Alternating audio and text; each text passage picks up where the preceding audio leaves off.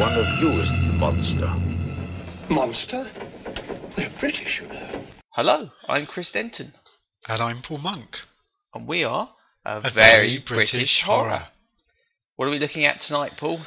We are looking at the 1957 film Night of the Demon. I've been looking forward to this. Yeah, me too. This is, of course, an adaptation of the M.R. James short story Casting the Runes. And in fact, is the only M.R. James adaptation ever to make it into the cinema, I think. Yeah, it could be. Unless you count Drag Me to Hell, which apparently you're not supposed to. Okay. Why would you count that? Okay, well, Drag Me to Hell basically uses the same plot as Night of the Demon. Oh, okay. So it's considered to be a very loose adaptation. I'm informed. I was going to watch it, but then I thought, I can't bear to watch this. It's not. No, so I didn't. But anyway, I think it's supposed to count if you got a very wide definition. Okay. But it's not British anyway, so we're not interested in that. We're interested in the British horror film Night of the Demon. But was it British? Or was it American? Yeah, no, it's British. Yeah, okay. I just thought I'd throw a bit of an element of doubt in there. I mean, the only thing is that the director, and we're going to continually pronounce his name totally incorrectly. Jacques Tourneur. Yeah. That's it. I didn't even attempt any French there, Chris. No, I didn't know. He was a French American person, so he came to prominence in the 40s, I think. Yep, he worked alongside Val Lewton on things like Cat People and I Walked with a Zombie. So fine American horror films of an earlier era, but yep. But yeah, and of course that means that this film has a completely different feel to the British horror gothic films that we're kind of used to, and which were only just beginning in this period. That's right. With Curse of Frankenstein, I think slightly predating, but probably that's it for the gothic British horror. I would say this film has more in common with a lot of the thriller type films. Well, almost. And I was thinking of the two Quatermass movies that Hammer did in the 50s. Yeah, yeah. So I think there's a different vibe, a kind of more golden age of cinema vibe to this film than a lot of the films we watch, but it makes a nice change, really. Okay. Anyway, shall we talk about the plot? Yeah. Do you want to do a quick brief rundown of the plot? Oh, and again, as usual, spoilers for a film that's over 50 years old. Yes. So it starts off with Maurice Denham. We love Maurice Denham. Yep. Playing a very agitated man arrives at the house of a Carswell. Yep. Who is clearly some kind of rich guy, and he begs Carswell's forgiveness. Maurice Denham begs Carswell's forgiveness, and Carswell, who's played by the actor Niall McGuinness, basically says, "Yep, absolutely, everything's fine. You know, I accept your apology." And and then Maurice Denham says, "Oh, cool it off." Yep. And but he can't. You can sort of see that Carswell can't, but he's very clever about it. It just sends him home and tells him not to worry about it. And he goes home and he's just putting his car in his garage when he's attacked by a massive monster. By the way, someone today, a guy called Richmond Clements, who's a very fine comic writer, he said that he hates it when podcast people try to do banter, so we mustn't try and do that. Okay. And he listens to our podcast. I no. He never specifically said he did, but he has specifically expressed a dislike of banter. Okay, and he's an authority because he listens to podcasts. I listen to podcasts and I like banter, so he's wrong. Okay, sorry, Richmond. We're going to try and do banter, but not football-related banter, obviously. Okay, so we go back to the plot of Night of Yeah. the Demon. Yeah. So there's this American guy who's called Holden. Holden, yeah. Yeah, who is a version of the character Dunning in the short story. But he's being annoyed when he's trying to sleep by this woman behind him who's trying to work. She is pretty annoying, to be fair. Yeah. I'm terrified of flying. I'd know where I'd be able to sleep. I'd be just like her, not like the others, all happily in the land of Nod. No, and her Is that the point where Dana Andrews, where Holden is asleep, and he's got a newspaper over his head? Oh yeah. And doesn't it say something like it effectively just has a big headline saying "Scientist goes to convention"? Oh, it was the picture of him. Yeah, Yeah. So I kind of think it must have been a very slow news day that day. Scientist goes to science convention. Okay. Well, yeah, the information is a very eminent scientist in London. Yeah.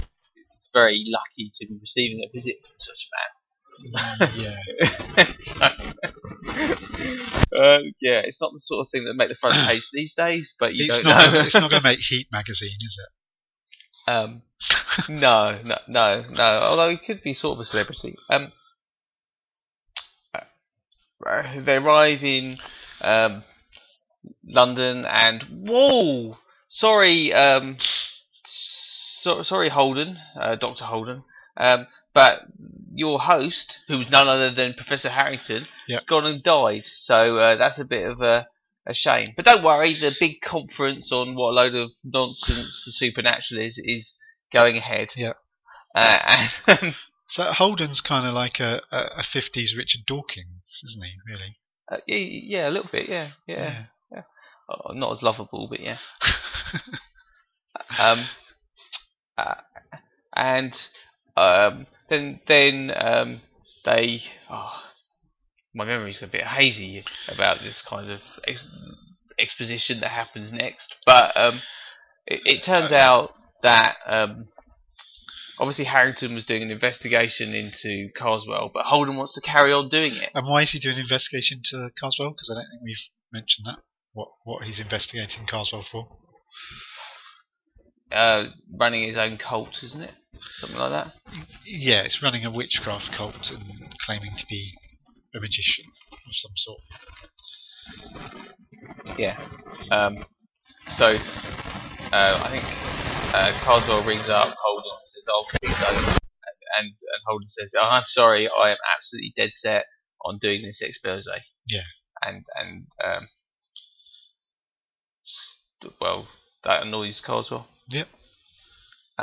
And then I can't remember if exactly when it happens, but the woman from the plane turns out to be Joanna Harrington, Professor Harrington's niece. Yeah.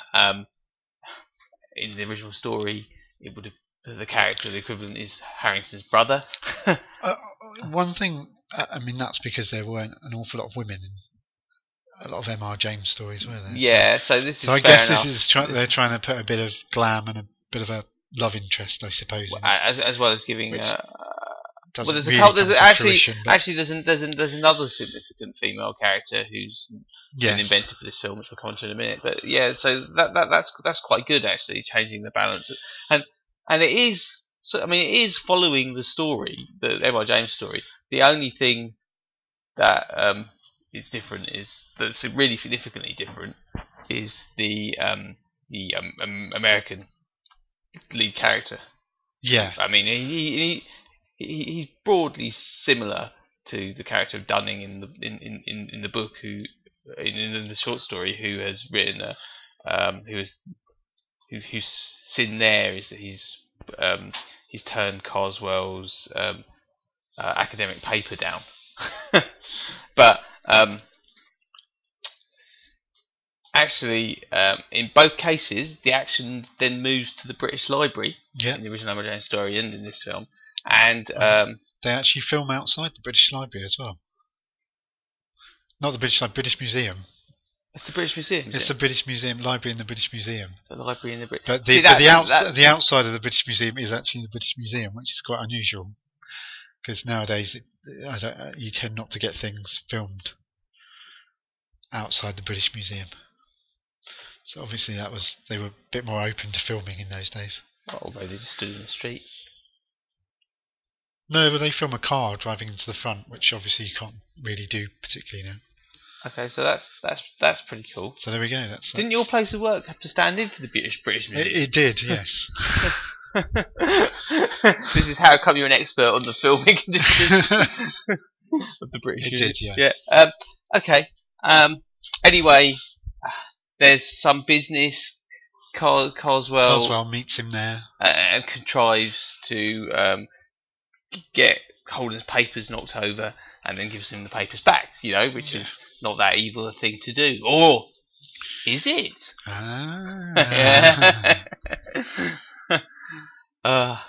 Okay. Remind me what happens next. Okay. I mean, broadly speaking, hopefully everyone's seen this. I mean, broadly speaking, what later occurs, they go to Carswell's house. They go to Carswell's house to just, I can't remember why exactly now. Something to do, and Carswell is doing holding a Halloween children's party. Yeah. And dressed as a clown, doing some party tricks, producing a lot of puppies from a hat to give to children, which I'm sure there were films at school that warned you about that sort of thing. So they basically have a bit of a chat to Carswell, and Carswell basically says, "No, I'm the real deal. I'm a magician. I can call up demons and do all kinds of things." And Holden's definitely saying, "No, don't be silly. It's rubbish." And I'm still going to go ahead and tell you. At which point, Carswell decides to demonstrate it by getting doing something which causes the wind to get up significantly, and then everyone from the party has to disappear off because it's blowing everything all over the place. They retreat to the house, and at that point Carswell proceeds to tell Holden the exact time and date of his death. Yes. Which is about 3 days from... Yes. And also we're sort of, although she was introduced earlier on, we're also introduced to Carswell's mother. Indeed. Mrs. Carswell. Mrs. Carswell, who you're not quite sure whether she's in on the conspiracy or not. No. For a large part of the film, that being Carswell's dark deeds. Yes, and so you've got these two, and that makes Carswell instantly suspicious in my book. In that a clearly middle-aged man with a slightly dodgy beard, living with his mother. It's a massive house. In a massive house, it is a bit suspicious. Mm. And so, I should just mention, because I think we said before, that the character of Joanna Harrington's played by Peggy Cummins, who was an Irish actress who'd been famous for playing planks of wood.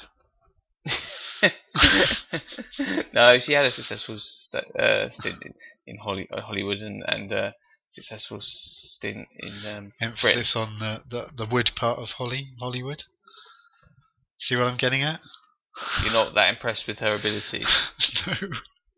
I watched this film. I watched this film with my wife, and during the first scene, my wife said, "Oh, she's just like Marilyn Monroe," and I think that was referring more to the fashion of the day than maybe the hairstyle. Unfortunately, the actual charisma was decidedly lacking. Well, I think it was a film called Gun Crazy in America, been popular, and she's still alive.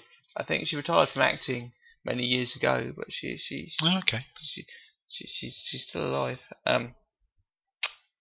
Peggy Cummins, and the character of Carswell's mother was initially she appears as kind of an old silly woman, but maybe with a good heart, and or possibly not, but maybe. She's played by an actress called Athene Seiler, not an actress whose work I'm familiar with. Yeah, but I mean, so she's effectively not a character that's in the short story. I say, show my ignorance of the story here. No. Carswell doesn't live with his mother in the yeah. In fact, this whole scene is done differently. This whole scene in the original story doesn't feature the Holden / Dunning character at all, or indeed the other Harrington, but it's like a local legend of what relayed by Carswell's neighbours about what an awful person he is, because he's conducted some kind of horrible magic lantern show for the children of the village. And the idea was, he said, was to have a party for them, but really what he was doing is he got upset with them trespassing on his grounds and then resolved to scare them by showing them horrible things. Okay.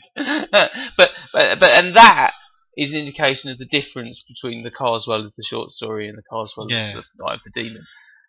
Well, is this a good point to then talk about the character of Carswell and Niall McGuinness and how he plays him? So this scene with the party and the demonstration of his magical power with the wind, and the way he can be really nice and polite and engaging, but also he can be quite horrible and rude and standoffish, and how he can shock you by being nice and happy and friendly, and then saying you're going to die in 3 days, by the way. Yeah, but he does that in quite. I like about it is he does that in quite a matter of fact sort of way. So again, he's not. It doesn't come across as him being particularly impolite or difficult or being particularly nasty. What I love, and I think it's a fantastic performance, because it is just pitched absolutely perfect, and this scene especially I think is really good. Well, because there's none of the. I mean, obviously we're in our previous episode we were talking about Devil Rides Out, which is about a devil cult led by Charles Gray's character MacArthur. And similarly, and a similar powerful magician at the head of a cult. And the two are played very, very differently. I mean, obviously Charles Gray is very larger than life, very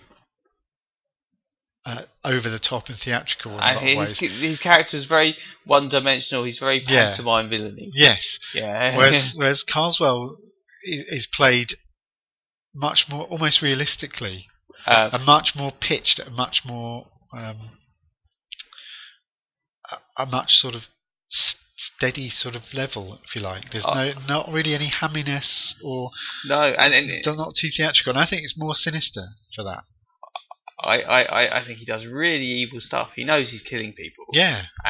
But there isn't and he's really unforgiving about it as well. There's no remorse or anything. No, but he's delightfully kind of polite and charming at the same time.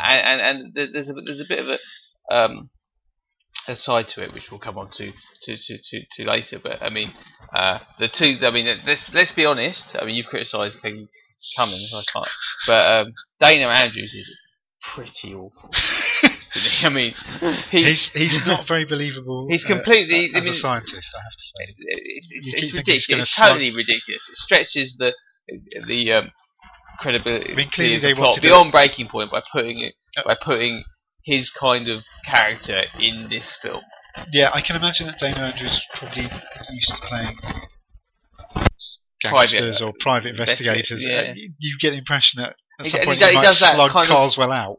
Film star walk where he sways he sways his arms. And he's quite sleazy in a lot of bits as well. Because he's clearly in middle age. I mean, he'd been a young action film star, but this wasn't that time. His kind of leering over Peggy Cummins, who is actually young. There's a bit where he's sort of leering at her and saying that she's very pretty, but the way he says it is really kind of like, you horrible old man. Yeah. But yeah, you do keep thinking there might be a fist fight break out at any point when he's in any of the scenes he's in. Yeah, which he would be quite good at. You could see he's got used to that. But just getting back to Carswell for a little bit. Do you want me to tell you who he reminded me of? Yes, absolutely. With the way he acted and his sort of demeanour and manner, he is a supernatural Dr. Fraser Crane. Yes. Yeah. Absolutely reminded me of Fraser Crane. Yeah, I can absolutely see that. Maybe a little twist to Sideshow Bob. yeah, possibly, yeah. yeah. I think that's a very apt parallel. But back to the plot. There's more exposition, I think. Well, this is the point when I think that it's revealed that Carswell has given him the runic symbols on the piece of paper. They find that, and that's explained what the significance of that is. Yes, and that's the runic symbols are the parchment of what are going to bring about the death of the person who has the symbols, and is clearly what's killed Professor Harrington. Yeah. But the get out clause is that if Holden gives the symbols back, passes them back unknowingly to Carswell, Carswell's going to be ripped apart by the demon rather than Holden. Yeah. I mean that's isn't that a theme that's used a couple of times in M.R. James stories? That kind of idea that something has to be passed to someone else in an almost secret way. Thinking, what's the story with the book? There's a book in a church, and the guy in the church is trying to sell it to the main character who's interested. I can't remember which. Is that the Uncommon Prayer book? No. No! I know the one with the big hairy monster. Yes. Oh, yes. Oh. Yeah, we'll look that up. Yeah, I read that one. Yeah. And there's and the guy thinks he's got a really good deal because the canon or whoever he is in Canon Alberic's scrapbook. Is it that one? Yeah, that's it. Yes. Yes. Because he thinks he's got a really good deal because the guy in the church has sold it to him really cheaply. But it's a similar idea, and I wonder if that's a sort of. I think that's something that. I see what you mean. I was thinking of the Crown from A Warning to the Curious as well. Yeah, well, I think it's something that is used a few times. But, this idea that things have to be given back.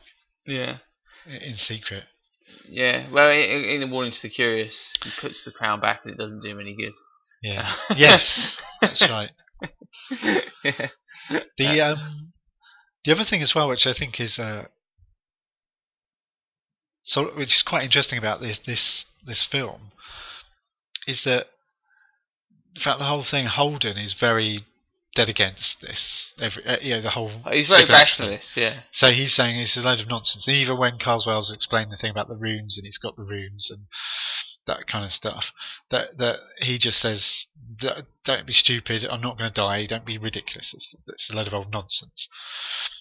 But we, as the audience, are put in quite a weird position because we know that it's all real. Because earlier on, we've seen Harrington get hunted down by a demon and killed. So we're in a really odd position because we the hero of the piece, Holden, is steadfastly saying it's all a load of nonsense, but we as the audience from the outset know that that's not true. Well, and I guess there's a certain, which is quite there is a dramatic tension to that, but also it makes the character less sympathetic. Yeah. Whenever you have a main character that's just wrong, plainly wrong, and everyone can see he's wrong, then I think audience sympathy completely dissipates. Which is quite an odd thing to do, especially for a 50s film, where you have got a hero that you're supposed to be rooting for. And I think that's a really odd thing to do. And I imagine it was... Well, and I can see that it was a deliberate choice. Well, it comes out of his character, which yeah, I guess you'd have to do it that way. I mean, yeah. And his kind of character development as he comes to accept that it's true. Yeah. So he opens his eyes to the supernatural world. Yeah. But it's a journey that's slightly beyond Dana Andrews, I think we have to say. But the actual writing probably works. The actual screenwriting. But yeah, I thought that was quite an interesting way of. Well, so what you've got is a hero who's just ignorance, because it is. Yeah. It's making him unsympathetic, and a villain whose engaging personality is making him sympathetic. Yeah. Various other films have tried that as well, and it does work quite nicely, and it works very nicely. But I think it's quite unusual for a film around this sort of period to do something like that. Well, Touch of Evil. Sorry to get a bit film studies, but Touch of Evil, the Orson Welles film noir, which was also late 50s, basically does the same thing, I think, where you've got Charlton Heston, who's playing a hero, but you don't like him at all, and Orson Welles is playing the villain, whom you think is great. And do you know, I didn't really enjoy Touch of Evil, even though it's obviously a great film. Yeah. For that reason, it's really difficult to watch a film where you don't like the hero. Yeah. Because I mean, the antagonist can be sympathetic, but they have it's a very different dynamic if that's the case, because you're not following their journey. They're kind of interacting with the protagonist. So actually, I think Night of the Demon is one of the examples where it actually doesn't unbalance the film. No. Whereas I think it can be really hard to watch films that are set up like well, again, because I think Carswell's not out and out evil. Well, no, because he's ambitious, but again, going back to the scene with the children and the party, he's clearly doing that because it's something he enjoys doing.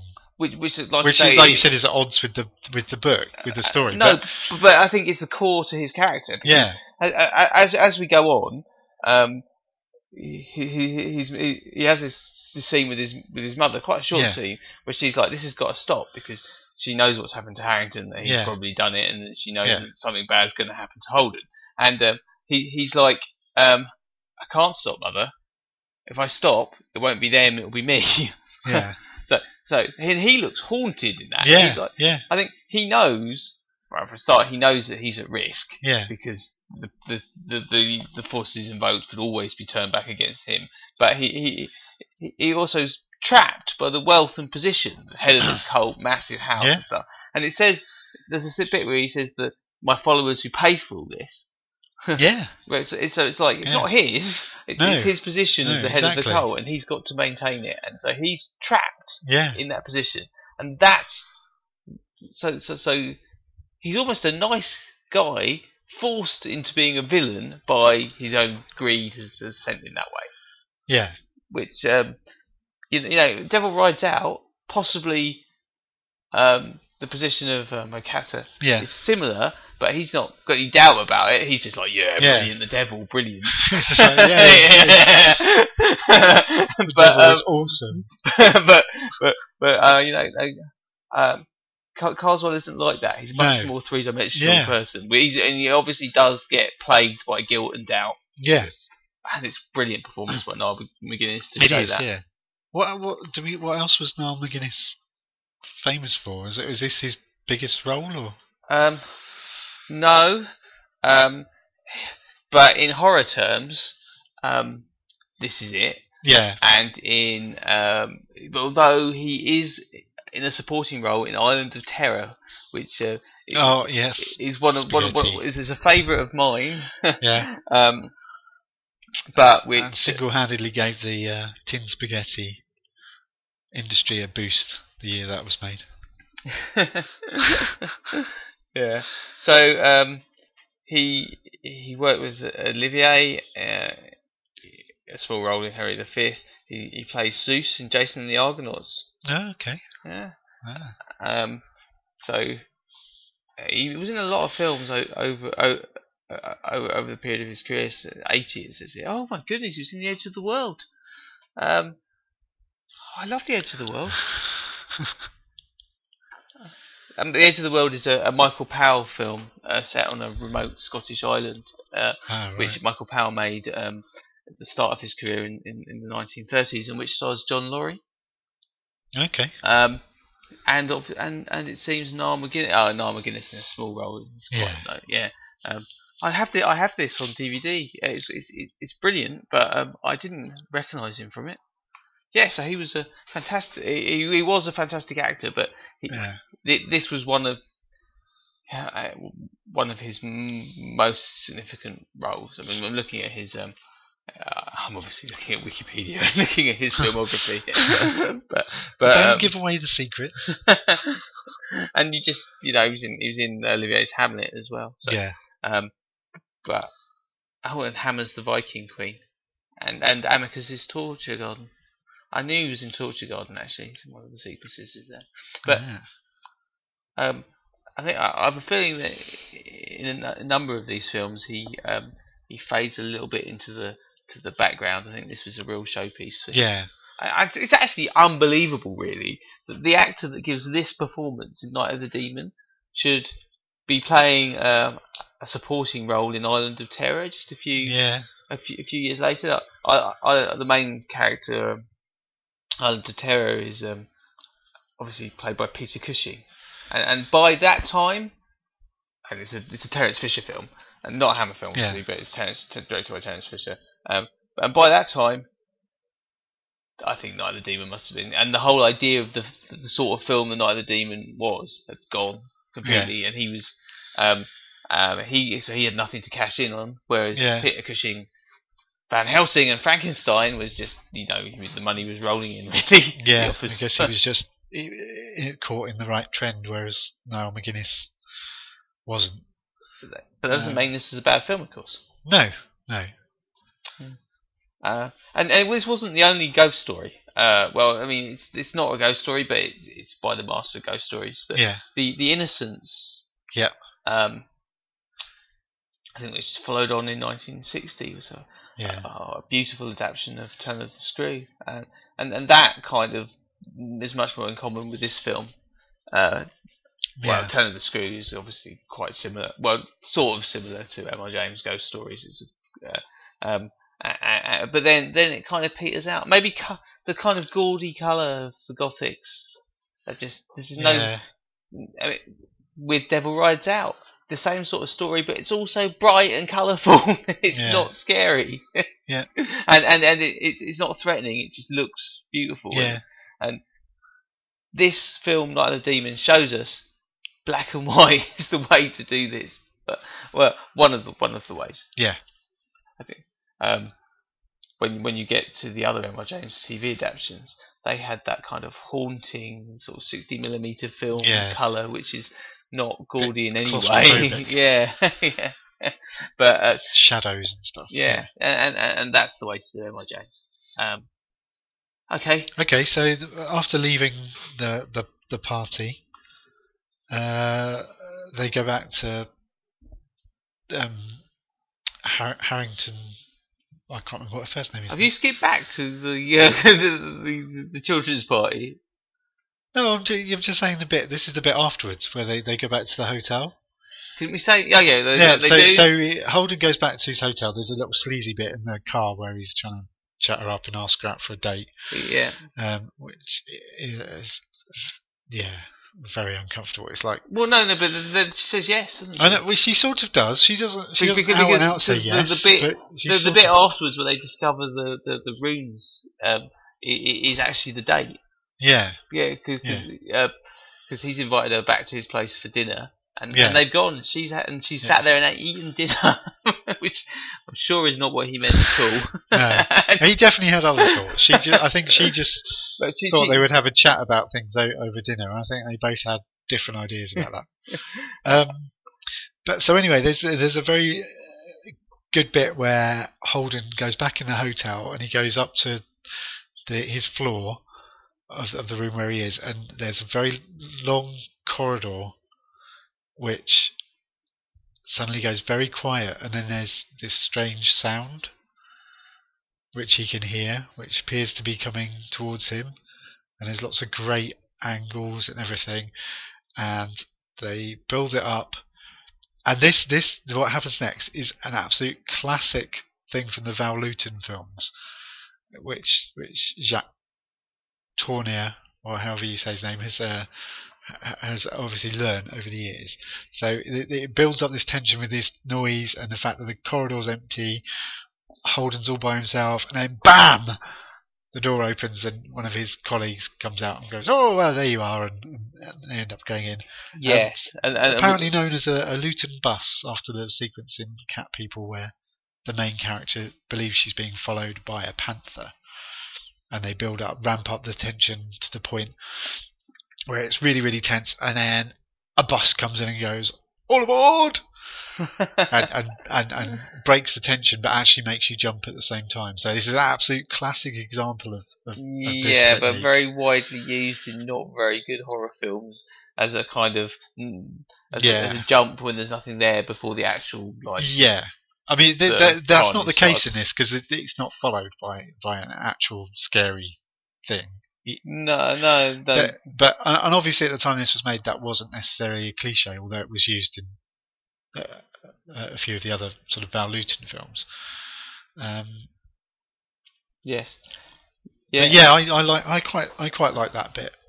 And what we've got there is kind of an element of a rationalist cracking up under the assault of the paranormal.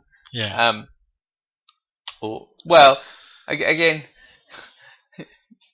if you took a turn of the screw kind of approach, because the point of turn the screw is the main character, the governess. You never really know whether they're actually ghosts or whether she's just crackers. Yeah. And actually hysterical, which is a really hard thing to write, and that's exactly the kind of thing that we could have had here, the kind of tension we could have had here, and even that this scene would actually work in those circumstances. But given that we know that the supernatural is all real, it wouldn't really work, would it? Well, given that we already know the supernatural is all real here, that doesn't work. No. But it also you end up going, well, why can't we see something supernatural? I think once you go with supernatural, it all has to be supernatural. It can't just be a guy opening the door at the end. So I actually think I understand that that it's a thing that comes from the RKO horror films, but I actually think it was the wrong thing to do. I think probably you need something else there. Yeah. But I don't know whether I agree. So it's a sequence that completely goes out of my head, because it's just like it's a guy walking down a corridor. See, I don't really agree. Anyway, he goes in and he's with his colleagues, and they discuss. He discusses the sort of tune thing. Although he doesn't say, I was out in the corridor and I heard a weird tune. He starts whistling it. It does sound a little bit like the Doctor Who theme tune at one point. And of course, all three of his multicultural friends. The Irish guy, the English guy, and the Indian guy. Yeah. Who are various representatives of the Commonwealth. Are Ireland part of the Commonwealth? No, Ireland are not part of the Commonwealth. So. All right then, but they represent fairly. Neither do the United States. Mythologies. Well, no, but Yeah. But he does. But it emphasises the international conference. but they all have different versions of that tune within their respective cultural mythologies, so that signify something. So yeah. See that okay. I glossed over this in my head because I didn't like this sequence. I didn't think it added anything, and it really goes away from what the M.R. James story is doing. But this is where they're talking about the fact that there's a member of Coswell's cult who actually has been imprisoned for a murder, but who's actually in a catatonic state because of of mental collapse. And what they want to do as part of their conference is to do hypnotic hypnotic regression to find out what actually happened about the murder. Yeah. And if we could skip, and it's useful because when they do this, the guy Rand, his name is, Rand Hobart. Yeah, it's a brilliant name. This is completely not from M.R. James, but it's a brilliant name. And Rand Hobart's played by Brian Wilde. Yeah. Who is an amazing television actor from Lost of Summer Wine and Porridge. Yeah. And many other sitcoms, I think. Yep.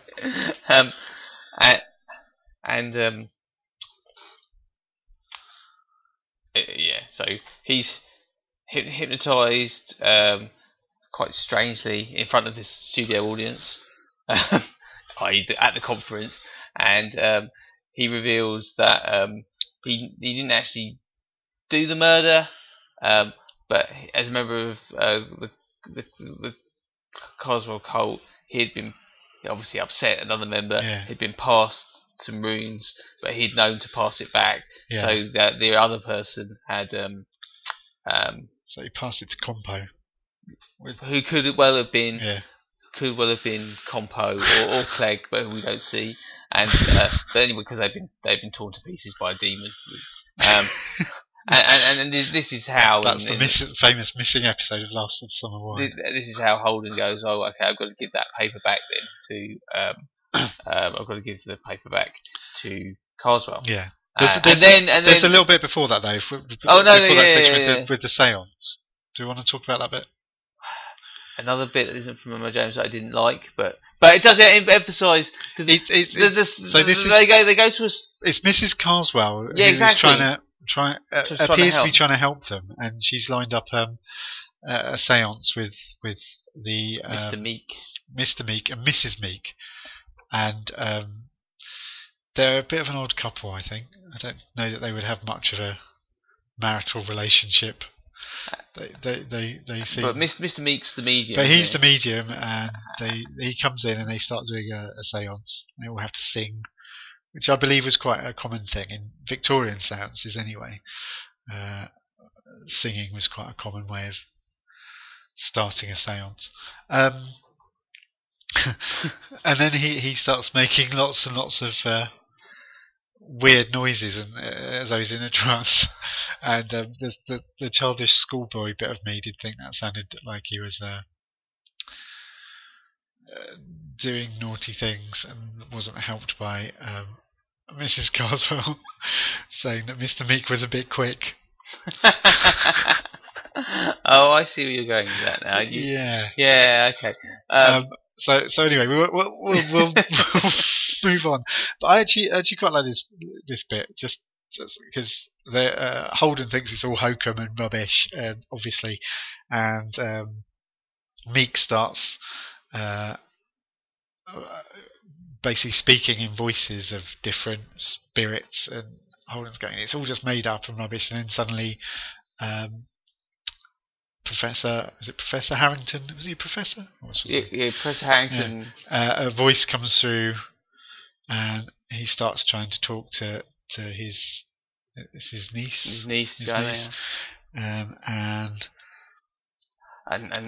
it Doug. is actually Maurice Denham's voice, so he does appear again. Yeah. So they do a nice little trick where, and that's very nicely done, I think. The guy lip syncs with the various different voices. And from this scene, there's a very famous music sample. Is there? Yeah, which my wife has this. My wife is a very big Kate Bush fan. Oh, okay. And there's a clip of Morris Dedham saying something like, "No, it's coming from the trees." Yeah, it's in the trees. Which was sampled on the Hounds of Love. Oh, okay. I didn't realise that. Oh, she played it to me. I'll have to re-listen to that. We should have got her on the podcast. Yeah. She loves all this stuff. Yeah. So I quite like that, and I like the whole "it's in the trees" bit, I mean, you could cut that scene out. It's not necessary really to any of the plot particularly, but for me that was quite a nice bit. Holden thinks, because Holden's highly suspicious of Mrs. Carswell, and he thinks it's part of the campaign of intimidation. How he's explaining to himself or rationalising the events he's going through. He also breaks into the Carswell house, doesn't he? That's after this. He does. That's after this. Yeah. That's when he realises, after the bit where he realises he's got to give the runes back. That's where he decides that he's going to try and do it by breaking into Carswell's house, as you do. There's a great line here where, because Harrington, she's going off to do what she's going to do something to go and try and see Mrs. Carswell or stop something else. I don't know. She's determined to make her mind up. And there's a great line that Holden says where someone's trying to stop him, and he says, "It's easier to stop Carswell than a woman who's made her mind up." Hey. Yeah. Classic sexism. Well, and also, it doesn't help the character of Holden being too likeable. No, that's true. But when he does break into the house, he sneaks into Carswell's study. He's looking for a translation of some book, isn't he? He's looking for the book to translate. Well, or Carswell's translation of the headline here is not that. The headline here is he ends up fighting a kind of toy leopard. It's basically the classic thing which we see in lots of horror films. It's another those jump things, the loot and bust things, in that Carswell is actually there. I think Holden's going there knowing that Carswell's away. Thinking that Carswell's away. Yeah, so he can do that. But of course, what happens is it keeps showing a hand appear. So Holden's moving in there, and then a hand comes into shot, which is obviously Carswell. And so you're thinking that something's going to happen there, and then bam! It's a domestic cat, which they then play down, which then turns into a big toy leopard, which Holden has a wrestle with, and I think kind of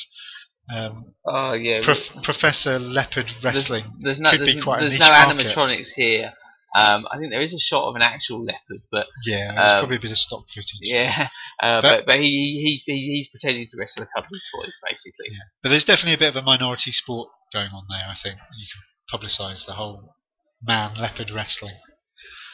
Could be quite interesting. That actually does sound like the sort of thing Sky might be interested in. Make a note of that. Then Carswell just turns the light on and goes, "You idiot!" He comes in. He's actually really sarcastic, which I like. Yeah. I can't remember the exact words he says, but he's very sarcastically scathing. Yeah. Of Holden.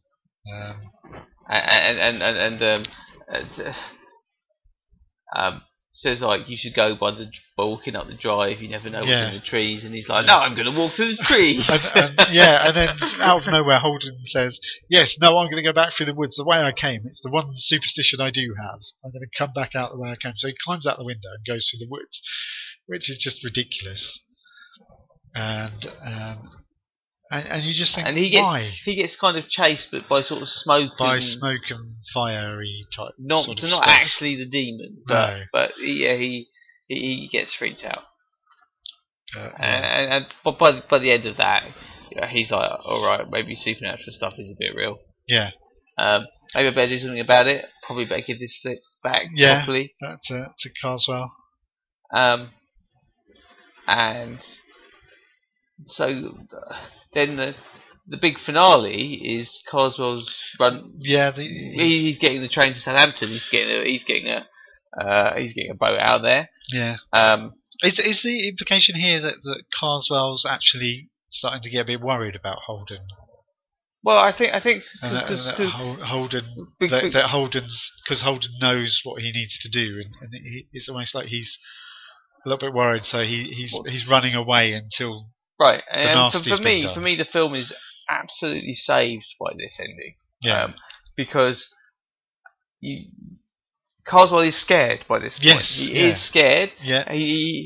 I don't think he ever really wanted to serve the runes to Holden. He just had to protect his position. Yeah. He knows how dangerous it is to do it. Yeah. And he knows how close Holden's getting. So Yeah. he's basically running for it. Yeah. And then there's this really tense scene where Holden and Joanna catch up with Carswell on this train, in the train carriage. And they're being polite to each other, and Carswell's just trying not to accept anything from them. No, because Carswell's firstly trying to get the upper hand by appearing to have, he's got Harrington hypnotised, and he's obviously trying to use that as a bit of a threat, which doesn't really sort of amount to anything much. And then it's that great scene where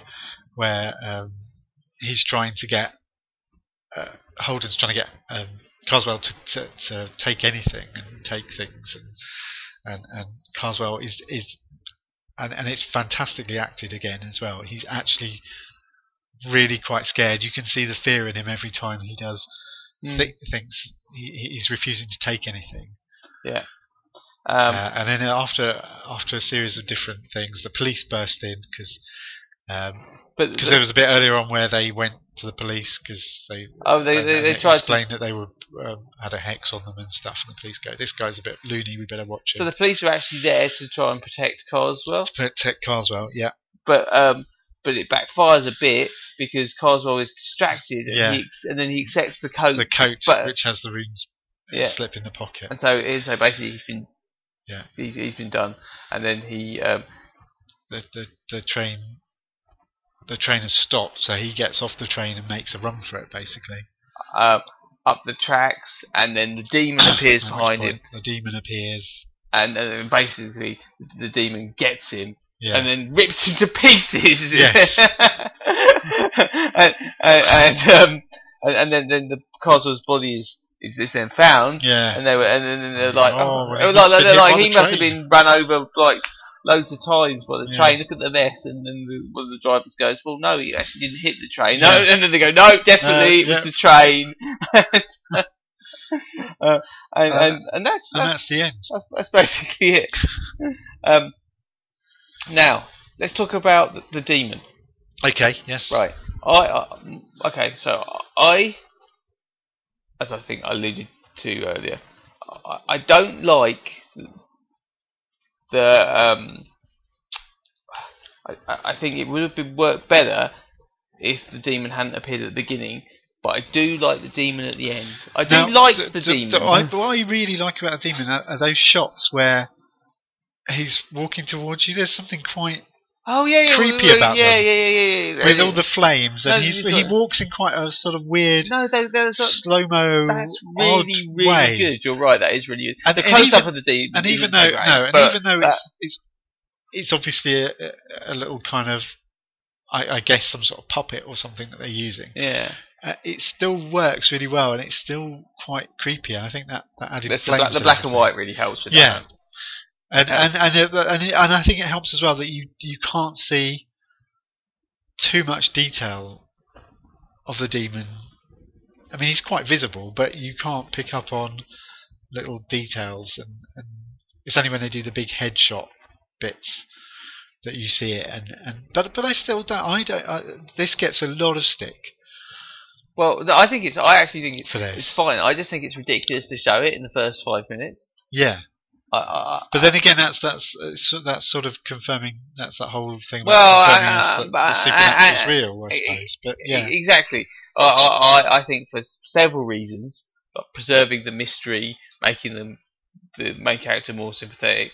It probably shouldn't be done like that. I think it works as it is, but I think I would prefer it if the demon hadn't been there. However, there's kind of a isn't there a feeling that the idea originally was to never show the demon, and that's rubbish. Yeah. You've got to see the demon at the end. It's great. But I think the original, no, I think the original thing. I think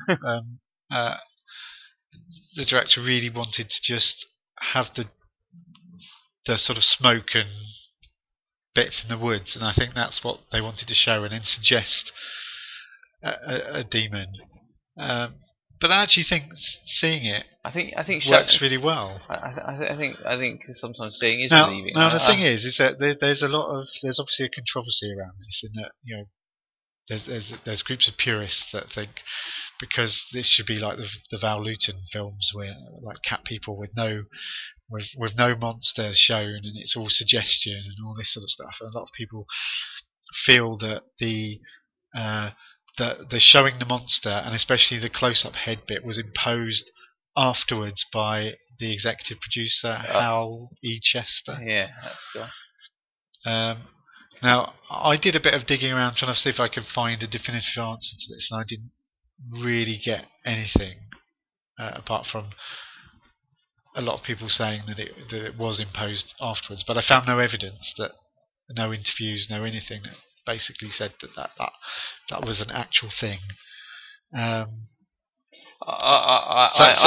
convinced that this film was intended to be made in this way. It may not be the director's original vision, but I think this is certainly the way he made it. I think it was made under like pressure. that. I mean, I'm sure there were tensions between the director and the producer. I think that was reported. I think Dana Andrews at one point stepped in to defend the director, but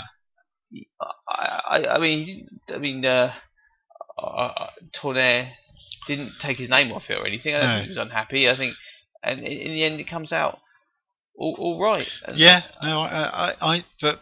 But it's definitely not something that was filmed afterwards and then put into the movie, which a lot of people. I just can't imagine.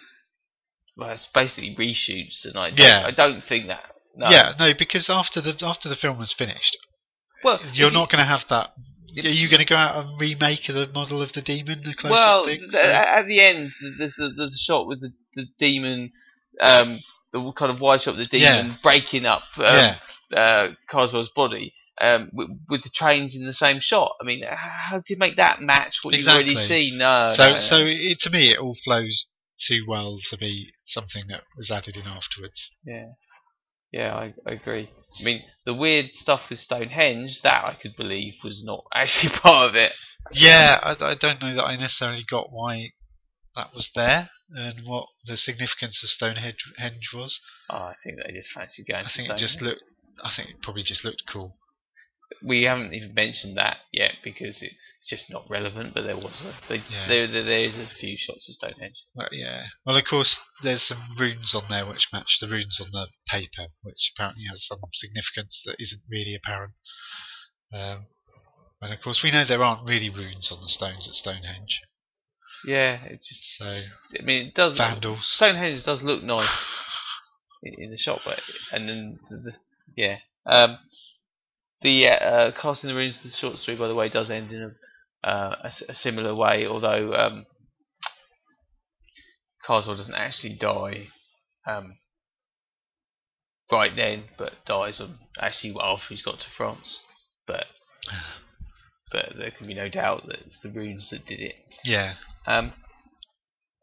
So I think we've covered.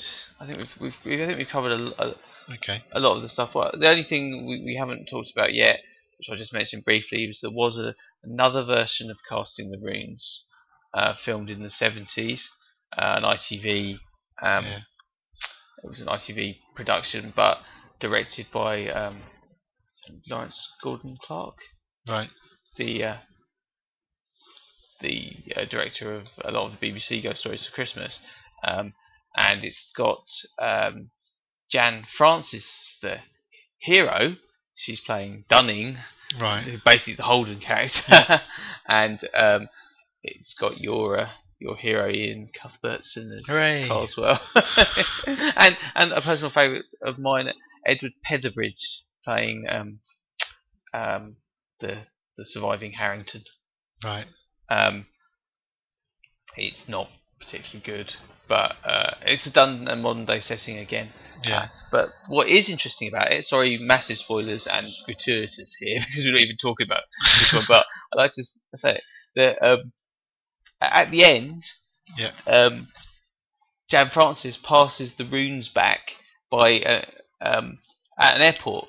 She basically swaps places with the checkout girl, or check-in girl, and hands Carswell his plane ticket with the runes Right.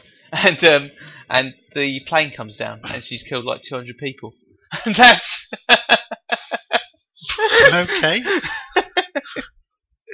That is a really good way to change it slightly. Yeah. Because I don't think Holden in Night of the Demon cares at all that by saving himself he's killed Carswell. No. But actually, in the Emma James original story, he does worry about that. Yeah. I mean, obviously does it anyway. You would, but Yeah. you know, Yeah.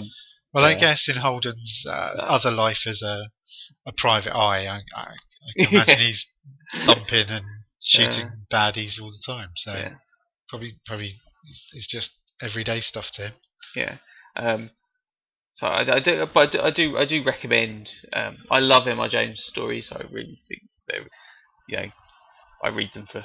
I love the TV adaptations, and I've read all the stories, and I was very happy to reread Crossing the Rings again. But it's actually not that typical of an Emma James story, and that's why this film is not that typical of an Emma James adaptation. It's not a ghost story. It's kind of weird magic stuff. Yeah. And so it's much more like the Dennis Wheatley thing. Well, I think although M.R. James did like the odd sort of demon, didn't he? I think type thing. Well, yeah. I mean, he did. He wasn't all ghosts. No. But in fact, it was different kinds of ghosts. But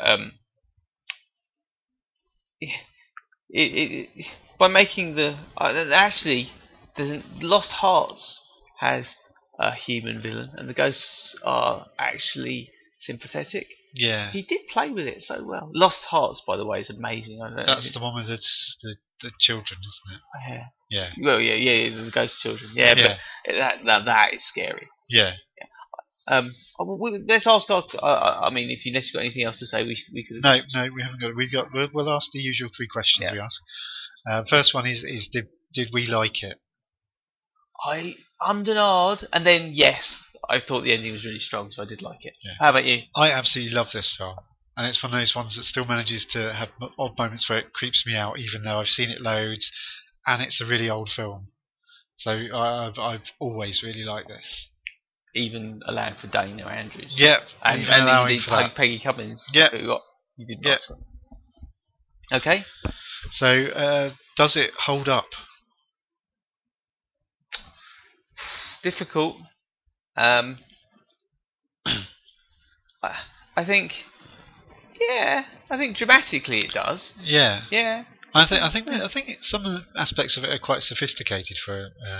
It holds up because of Noel McGuinness. Yeah, because of that. But it's the acting and really holds it up. Yeah. So I think just about. Yeah. And is it scary? A little bit creepy. The source material is not even, because we talked about that just now.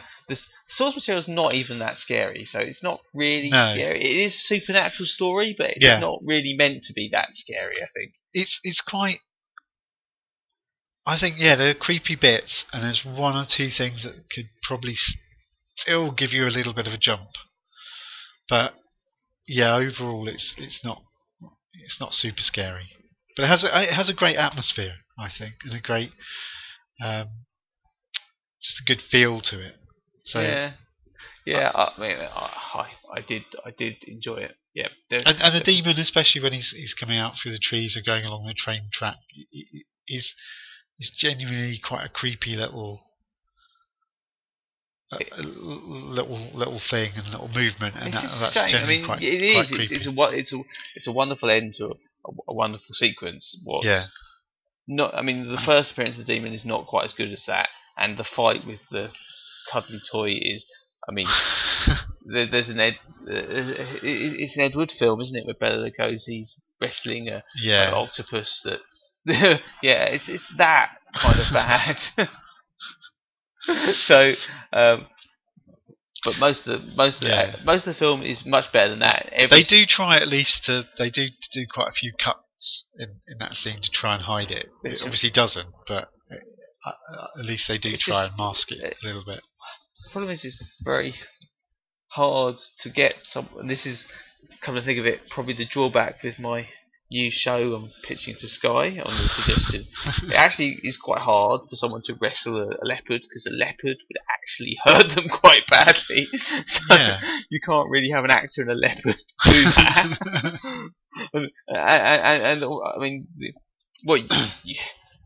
the solution in this time would have been maybe some kind of Ray Harryhausen kind of claymation. I mean, apparently Ray Harryhausen was offered actually a role on this film, but was busy, couldn't do it, which is a shame. But it wasn't in exotic locations, though. If you ever read any of Ray Harryhausen's biographies or books or anything like that, you'll know that he and various other people involved in the films that he was involved in. Quite often made them for the sake of being able to go away to some hot countries or travel abroad. And this isn't his kind of film, really, but I guess that would have been a way to do it, but it really would have been quite. It's really. I mean, now you could do it with CGI and it would sort of work. Previous to that, that kind of idea is just a bad idea, isn't it? Yeah. Okay. Oh, right. Probably we'll do another one of these podcasts. We probably will. What are we going to talk about? Oh, I'm very, very excited that we finally come around to one I've been dying to do since we started. Die, Monster, Die. With Boris Karloff. Yes. Excellent. I'm looking forward to that. Obviously, in the meantime, if you like what we're doing, we do appreciate getting your feedback, and there's a number of ways you can do that. You can either go on our Facebook page, which is a Very British Horror. Just search for us on Facebook and leave some comments there. We're on iTunes, so if you like what we do, we'd appreciate a review, preferably 5 stars. Yeah, anything less than 5 stars, we're not really so interested. Exactly. We're on Twitter at Very Brit Horror, and also we also have an email address, which is a verybritishhorror@gmail.com. So spam us. So yeah, if you want to send us an email with your long essay on why leopard wrestling would be a bad idea, then yeah, go ahead. As soon as we start getting a bit more feedback, we might actually start adding that to the podcast, a little bit of feedback, or do something with it anyway. Would cheetah wrestling work? That would do, yeah. Any big cat, really. You could mix it up, because obviously continual leopards would be a bit boring. So maybe throw in the odd tiger. What about an ocelot, or is it too small? I don't know. Scottish wildcat, there, just to even things out a little bit. I'm reading a book. There's a James Herbert a book I'm reading called Ash at the moment, which I was lent by someone, and that has Scottish wildcats killing a man. They gang up and absolutely just rip him to shreds. And they're quite vicious. They are, but they are just the size of a normal cat. Yeah, they look like a normal tabby cat, and they look quite cute. But and you think, oh, but they're actually untamable, apparently. No, they're completely, and even from kittens. They'll never trust human beings. Yeah, that's true. And James Herbert has a go at making them scary, but he's never tried to wrestle one. No. Let's probably wind this up now. Well, anyway, that's something to say for our spin-off podcast, the a very British wild cat, in which we discuss the wild cats of Britain. So look out for that one. And in the meantime, we also have, I forgot to say earlier, we've also got our main website, which is a very British horror .blogspot.co.uk. So you can go there to download episodes as well. And you can leave comments there if you want to as well. But yeah, give us some feedback. But in the meantime, I've been Chris Denton. And I'm still Paul Monk. Good night. Bye bye.